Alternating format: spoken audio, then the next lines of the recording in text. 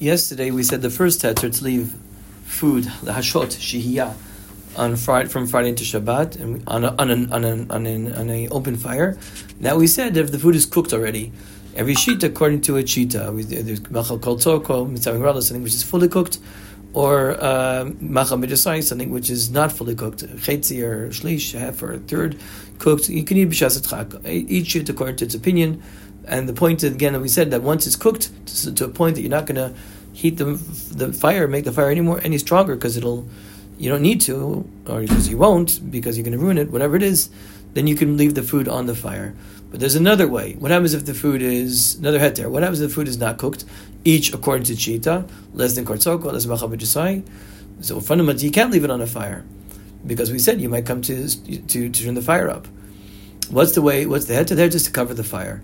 If you cover the fire, and by doing so you dim the heat, I suppose would the word be, you lessen the heat, you're going to remind yourself you're not going to turn the fire up, right? If a person comes to turn the fire up, say a gas fire, okay, you have you put a piece of metal on it. That's what we call a blech, right? What do we call a blech? You put a piece of metal on it. When you come to turn the fire, like, oh, there's a blech, it's Shabbos. I shouldn't turn the fire up. I remind you of it, so you won't do it.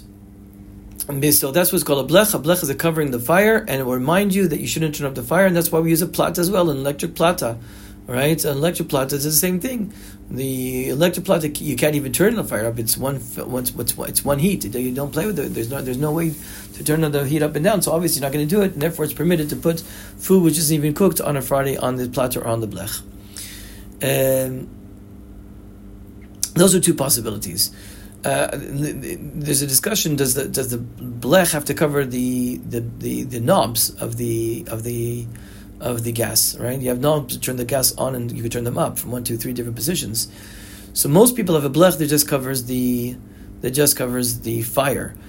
Some people say you should cover the knobs as well. Again, reminding everybody, we said earlier that in the time of Chazal, the way they would get rid of they would remove the possibility of turning up the fire. When they cooked with coals was grifa v'ktima.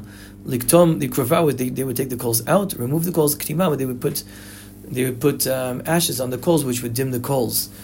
Dimming the coals wouldn't actually put out the fire or the key to the coals, but it would be a sign. So too, you can say that if you have the blech covering the fire, that's a good enough sign. You don't have to cover the knobs.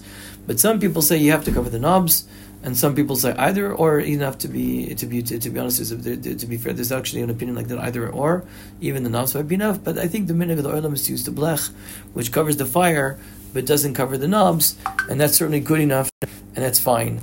And as I said, that serves as a possibility to allow food to be left on the fire on top of the blech or on top of the plata, even if it's not cooked enough to eat or not fully cooked. Even though what we said right now is that you could put on the blech or on the plata food which is not fully cooked, it's a good idea to put the food on the plata or on the blech which is fully cooked, and that's generally speaking that's what olam does. People put food which is fully cooked.